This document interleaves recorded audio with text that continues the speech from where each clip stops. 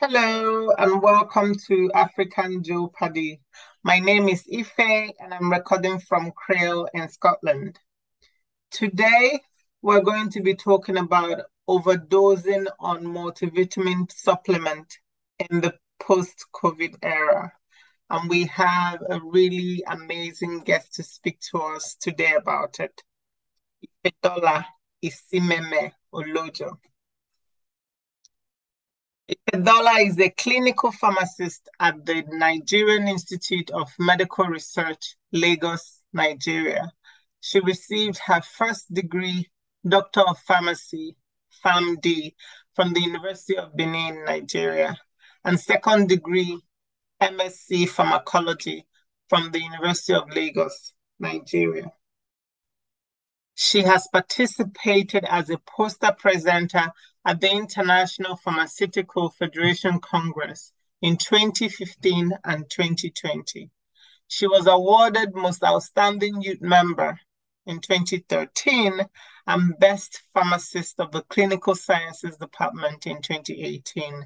Her professional interests are HIV care, infectious diseases, digital healthcare delivery, and nutrition health. I mean, you would agree with me that we have a perfect person with the right expertise to speak to us about today's topic. Welcome, Ifedola. Hello, everyone. Thank you for having me, Ife. It's good to be here. Thank you so much for saying yes and volunteering your time and expertise to speak to us and our listeners. So I'll just go straight to the point and ask you, tell us what has multivitamin got to do with COVID and what is this about overdosing? Well, as we can all remember, the whole world was in the complete shutdown in the year 2020. Then COVID had started in Wuhan, China in 2019 and gradually spread across Europe, America, and Africa. And being a viral infection, everybody was told about boosting their immune systems, sanitizing, wearing the face mask. And of course, when you boost your immune system, you need to take something. And what most people were buying were supplements, multivitamins. I know because these things are bought over the counter, there's really no control over how much you can get as an individual who walks into a pharmacy. Because, and compared to other drugs like anti-diabetes drugs or hypertensive drugs, it's controlled. You have to have a prescription to get those drugs. Same thing with antibiotics. You need to get a prescription. But with multivitamins or supplements, it's over the counter. So you go there, you tell them you want the supplement, and then they give it to you. Nobody really knows whether you're taking 2 or 3 or 4 tablets, except maybe when you have a conversation with the pharmacist at the pharmacy where you procure your drugs. And because of that, and nowadays we have most of our multivitamins and supplements coming in chewable forms or in gummies, which are very sweet. So the possibility of overdosing with them is very, very high. And because most of all these multivitamins or supplements, they come in different doses. And as we get older, our daily requirement changes. And for each individual, your physiological state also determines the quantity that you require. Most people just buy these multivitamins and supplements without even putting all this into consideration. And the possibility of overdosing comes into play. And because throughout the whole COVID season, everybody was boosting immunity with all sorts of things. Some people came down with illnesses which were not even associated with COVID, but associated with overdoses with some of these multivitamins. Okay, well, thank you so much for sort of giving us a highlight of the journey and the reasoning behind maybe someone or people, deciding that they might try a multivitamin as a way of maybe preventing contracting COVID. I guess one other question I'd like to ask you as we carry on with the conversation is, what are some of the impacts of this overdose? Because of course, if it's multivitamin, there's this, obviously I'm not an expert in the field, but there's this assumption, oh, can it do any harm? So what do you think are some of the impact of potentially overdosing on multivitamin tablet? So I think I would like to also put let people understand differences between supplements and multivitamins because the two are always used interchangeably. Supplements are usually a Okay. mix of vitamins, minerals. Supplements can come in completely herbal forms. Uh, But multivitamins are just a mix of different vitamins from the vitamin A, B, C, D. So people should know the difference. Not everything is a multivitamin. If it's a mixture of vitamins like vitamin A, B, C to F or K, that is a multivitamin. But mhm. when we have supplements, it's a mix of multivitamins and minerals, or it could just be a completely herbal mixture. So that's what we call supplements. But we have supplements that have multivitamins in them, combined with other herbal remedies attached to them. So I think I need to make people understand the difference between the supplement and a multivitamin. Yeah. So for multivitamins are usually classified into two. We have the more water-soluble vitamins, and then we have the fat-soluble vitamins. With the water-soluble vitamins, that is the vitamin B complex and your vitamin C. They make up the water-soluble vitamin. When you take this vitamin, that is the vitamin Bs or the vitamin Cs, because they are water-soluble, the body only takes in what it wants and then it's excreted when we carry out the process of urination. Yeah. So the possibility of overdosing with water-soluble vitamin is very minimal. But Okay. in some rare occasions, like with vitamin C, if you take an overdose of that, it could lead to purging, like begin to have severe diarrhea. Yeah. So you have some people who walk into your facility complaining of diarrhea. You now begin to ask them questions. What have you taken? What have you eaten? What do you drink? And you find out that some of them have overdosed on vitamin C, and that is why they are purging. So that's just for the water soluble. But for the fat soluble vitamins, we have the vitamin A, we have vitamin E, we have vitamin D, and we have vitamin K. Those are fat soluble. It's very, very easy to overdose on those ones because those ones are deposited in our adipose tissues. Mhm. So for vitamins like that, it's important to know your recommended daily intake, which is specific for you.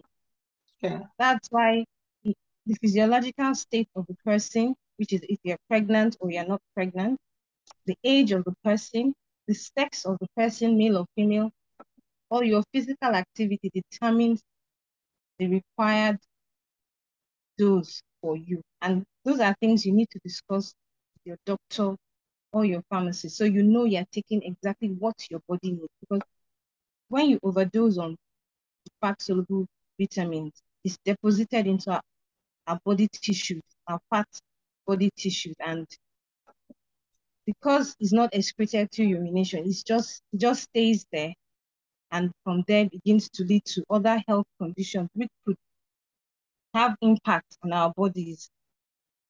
For for vitamin A, if you overdose on it, you could have itchy skin, you develop headache, you could be dizzy. Some people even begin to have an increase of bone loss with vitamin A. Oh, wow. So in situations like that, a lot of tests have to go on. And, for those of us in developing countries, we don't even have the facilities to run all those tests to even bring out that issue that it could be an overdose of vitamin that this person is taking.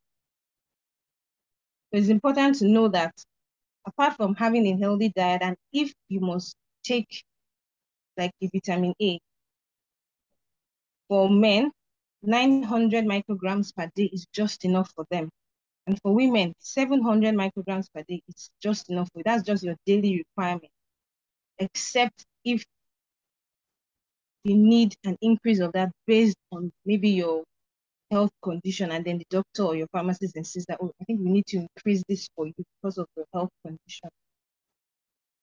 For vitamin D, for people who live in countries where they don't have a lot of sun, people like that are advised to have a vitamin D supplement added to their daily nutritional intake because they don't tend to have enough of the sun.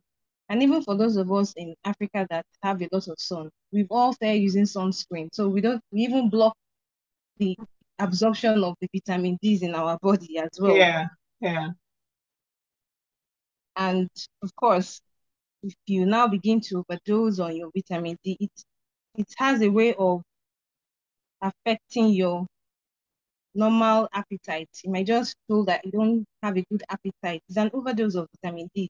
Mm.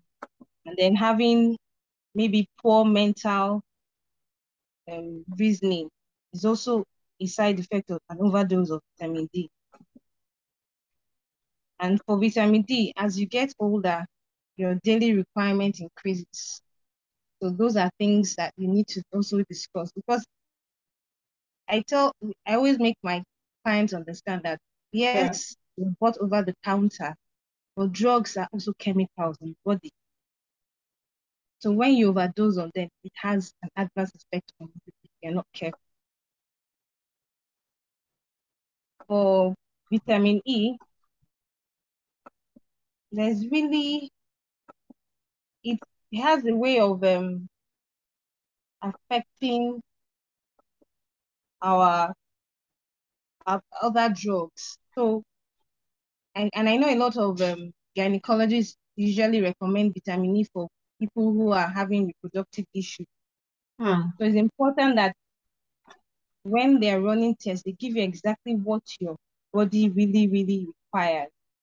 Because there are certain drugs, when taken with an excessive dose of vitamin E, it affects the absorption and the metabolic rate of some of these prescription drugs. I don't want to go too medical because I know we have a wide variety of people listening to us. Mm-hmm. And for vitamin K, vitamin K is very, very important as a blood clotting factor. Yeah. And usually you can get your vitamin K from your spinach, your broccoli, from cabbage, olive oil, and canola. But sometimes in severe cases, when you begin to overdose on it, that could lead to liver damage in our body. So it's not just an excessive intake of alcohol or taking drugs that are not that have effect on liver. An excessive dose of vitamin K can lead to liver damage in the body and also affect your clotting time. So you find out that when you are bleeding, your blood doesn't clot to stop the bleeding. You keep bleeding, and everything has been done to stop the bleeding, but because you keep bleeding. It's somebody who's experienced in the medical profession could now decide that let's check for your vitamin K. Is there a problem with the absorption, or is there an overdose? So those are the kind of side effects that could occur when you overdose on some of all these vitamins. But it is rarely occurs with the water soluble, because most times the body only takes the water and excrete it out through urination. So the fat soluble ones, by the time you begin to have an increase in intake of this over time, it's not something that happens immediately, it's an over time period, then the effects of this toxicity begins to manifest in individuals. Okay, well, thank you so much for explaining this to us. And one can only imagine, when someone might have overdosed on this or have taken more without necessarily realizing it, the dangers or the damage it might do to people. But I also want us to sort of talk about this from a different perspective. Obviously, we understand the potential damage of overdosing, even without knowing that you're overdosing. But there's also this risk of potentially having fake or substandard um, supplements. I mean, is this the case? Because I can imagine in an open space where people can gain access to this, not actually at pharmacies, but on the road. So is it possible that there might be substandard supplements, of course, that is also available to people? And could this then be causing further damage? Yes, like well, for developing countries like Nigeria and other African countries, we find a lot of chemist shops. That's what we call them here. They're not pharmacies. We have people who probably are pharmacy technicians in school and they decide to open a little shop and then they call it the chemist shop. They sell a lot of drugs which are usually substandard. And I will say they are substandard because they don't follow the recommended storage conditions of drugs. When you get drugs, after going through, because when drugs are produced, they go through all the various tests, stability tests, fragility tests, to ensure that they are stable enough at a specific temperature. And because we know our own temperature, we produce what's comfortable for our own kind of climate. So the storage conditions are also put on the packs. So anybody buying and stocking, any professional pharmacist buying and stocking, he knows the temperature in which he keeps all his drugs. Every standard pharmacy, if you go in there, you will know that they're always air conditioned because the drugs have to be at a particular temperature. But most of all these chemists or roadside stores that sell them, they don't do all that because they don't have the knowledge. So the content, the pharmacological content of these drugs are affected. So most times they are not even taking any drug anymore. It's just plain chalk in the body, which of course over time begin to form toxins in our system. So we find out that nowadays we have a lot of people coming down with a lot of kidney issues, liver issues because of toxins they have absorbed over time, taking drugs that are substandard. Hmm. Thank you so much. So I guess with that potential risk of taking substandard multivitamins without knowing, people can be actually doing further damage to themselves. So the question then is, what can we do? What is the advice in terms of, okay, the recognition that people might still want to take multivitamins, especially given that, well, COVID is still very much around us. What advice do you have for gauging, especially if you're not taking it based on the advisory of the doctors? So, if I, as an individual, was interested in taking a particular multivitamin, how do I know the right one? Is the advice always to consult a doctor, or is there like a dosage that is safe, if I can put it that way, so long as it's not substandard and so long as you buy it from the right place? I think the most important thing is having a balanced diet. Nothing is more important than having a balanced diet. Most times, everybody has become really lazy with all the fast foods. We should try to have our meals properly balanced.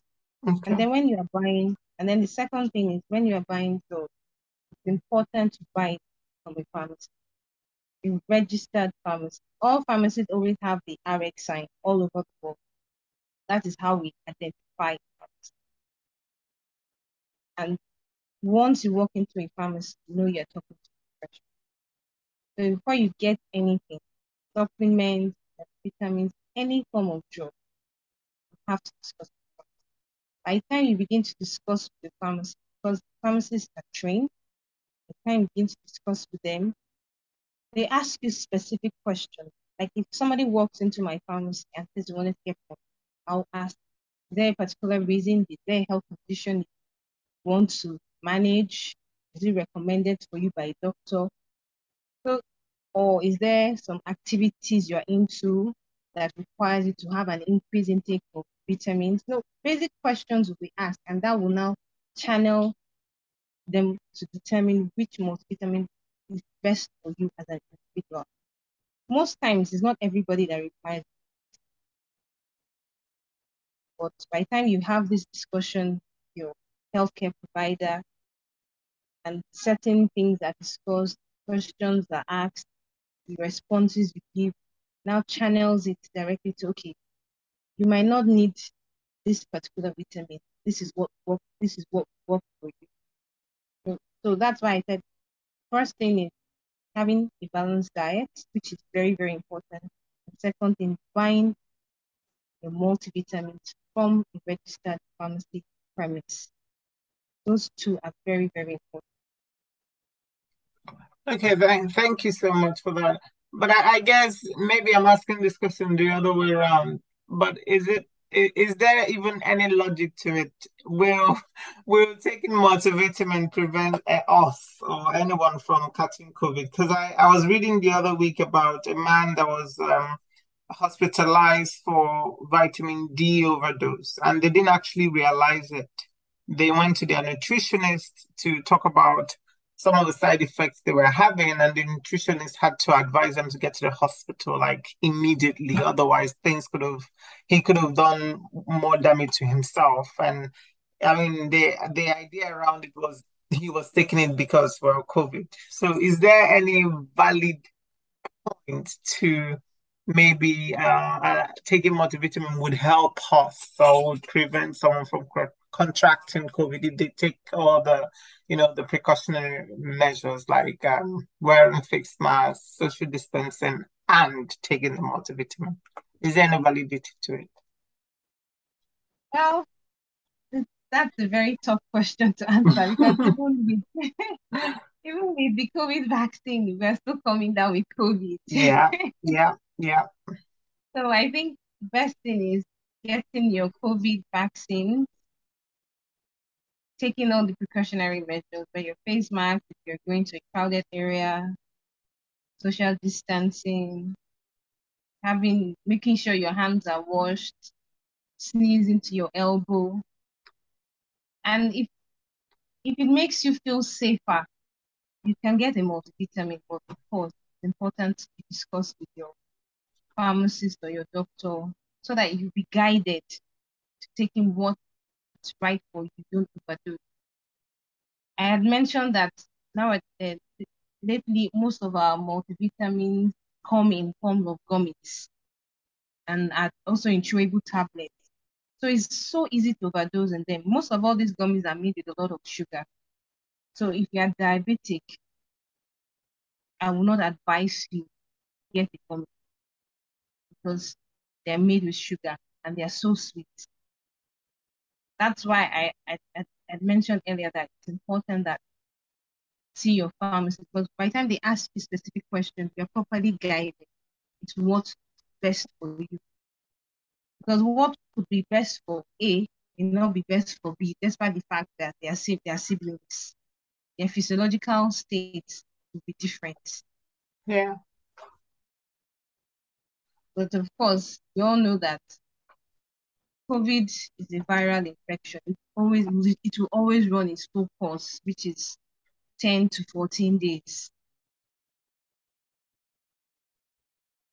The only multivitamins just probably will make you feel better, faster, compared to when you didn't take anything at all. But of course, having a proper diet and drinking enough water, and of course, exercising, that also helps to boost your immune system. So not just taking your multivitamin that will boost your immune system, being physically active, doing exercises that are good for your own health condition will also help to boost your immunity as well. Okay, well, thank you so much for the advice. And I mean, it's helpful for me to know that because, well, as you noted, COVID is still very much around us. But I'm also sure that it's useful for our listeners to know. I have one final question, and that question relates to the fact that there is evidence to suggest that, and I don't know why this is the case, that people tend to um, run the risk of overdosing. I don't know if maybe this is because of high cost of going to hospital or healthcare, or the fact that healthcare is not necessarily free in Nigeria and so many other African countries. But I say this because I know, was it in 2018 or 2019, there was this documentary about sweet, sweet codeine. Again, this whole idea of self-medication and then the fact that it's available meant that people started becoming addicted to it because, of course, some of the properties that is in the medication. So I wonder whether you think there's any correlation between maybe lack of free health care and the risk for, a big group of the population risking overdosing or self-medicating, which I think is quite common in many parts of Nigeria. The cost of healthcare is very expensive. So we have a lot of people self-medicating. And because the regulatory process is really poor, you find that a lot of people who are not properly educated in the medical profession are the ones who go around giving advice to people most of the time. We find people, nurses, we have nurses who are not properly trained in educational institutions, call them auxiliary nurses. Those are the people that you find in the grassroots generally. Yeah. So when somebody is not feeling well, just tell you local language, yeah, meet that nurse. She knows what to give. And they all just walk in there, pay her a minimum amount of money when compared to when you're going to the hospital. I know most of our hospitals, there's a very long waiting time, which can be really, really frustrating. So you're there for hours waiting to see a doctor. And now with the breakdown of healthcare in the country, a lot of doctors are leaving the country, a lot of healthcare professionals are leaving the country. So we're at the mercy of all these half-baked healthcare professionals who are taking over the healthcare sector. And they are cheaper. And there's no long waiting time. So those are the people that more or less give all these different healthcare advice, which really have no business. And that's why you find that at the end of this, most times when some of these patients come to us, eventually, it's usually very, very bad. Because it's the wrong person, wrong kind of drug, which have adverse effects on their bodies. So healthcare is very, very expensive and break down a lot of doctors, nurses, healthcare professionals have left. So we are just left with half-baked healthcare professionals who have taken over the system. Fortunately, regulations have not been so optimal lately. So the average grassroots individual interacts with these people and they are the ones who get all sorts of advice on how to manage their health. And they are the ones that stop most of all these drugs at poor conditions. So most times, even if it was a good drug when they bought it, because it was not properly stored, it's not effective anymore. Like for drugs that are cold chain, there's no lights most times in some areas, and then you're buying an anti-diabetic drug like insulin, which is meant to be cold chain. Of course, by the time you're getting it, it's all gone. There's nothing left, and you're just injecting poison into your system. Yeah. Okay. Well, thank you so much. Really, I've learned a lot from listening to you, and I wonder if you have any last word for our listeners as we finalize our discussion today.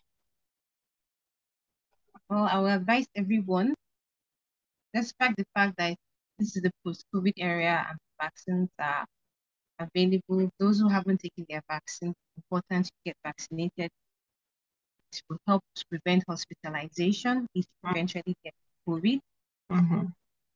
Eating proper meals, balanced diet, your vegetables, your fruits, that will help. Being physically active, having exercise, getting your daily, and even if it's not daily, at least 2 or 3 times in a week exercise. And it's good to know which exercise works for you. Don't overdo it. Know your, be moderate in everything Yeah. you do. If you must get supplements or vitamin or any kind of importance, you go to registered pharmacy, see pharmacist, have your discussions, and then you properly guide.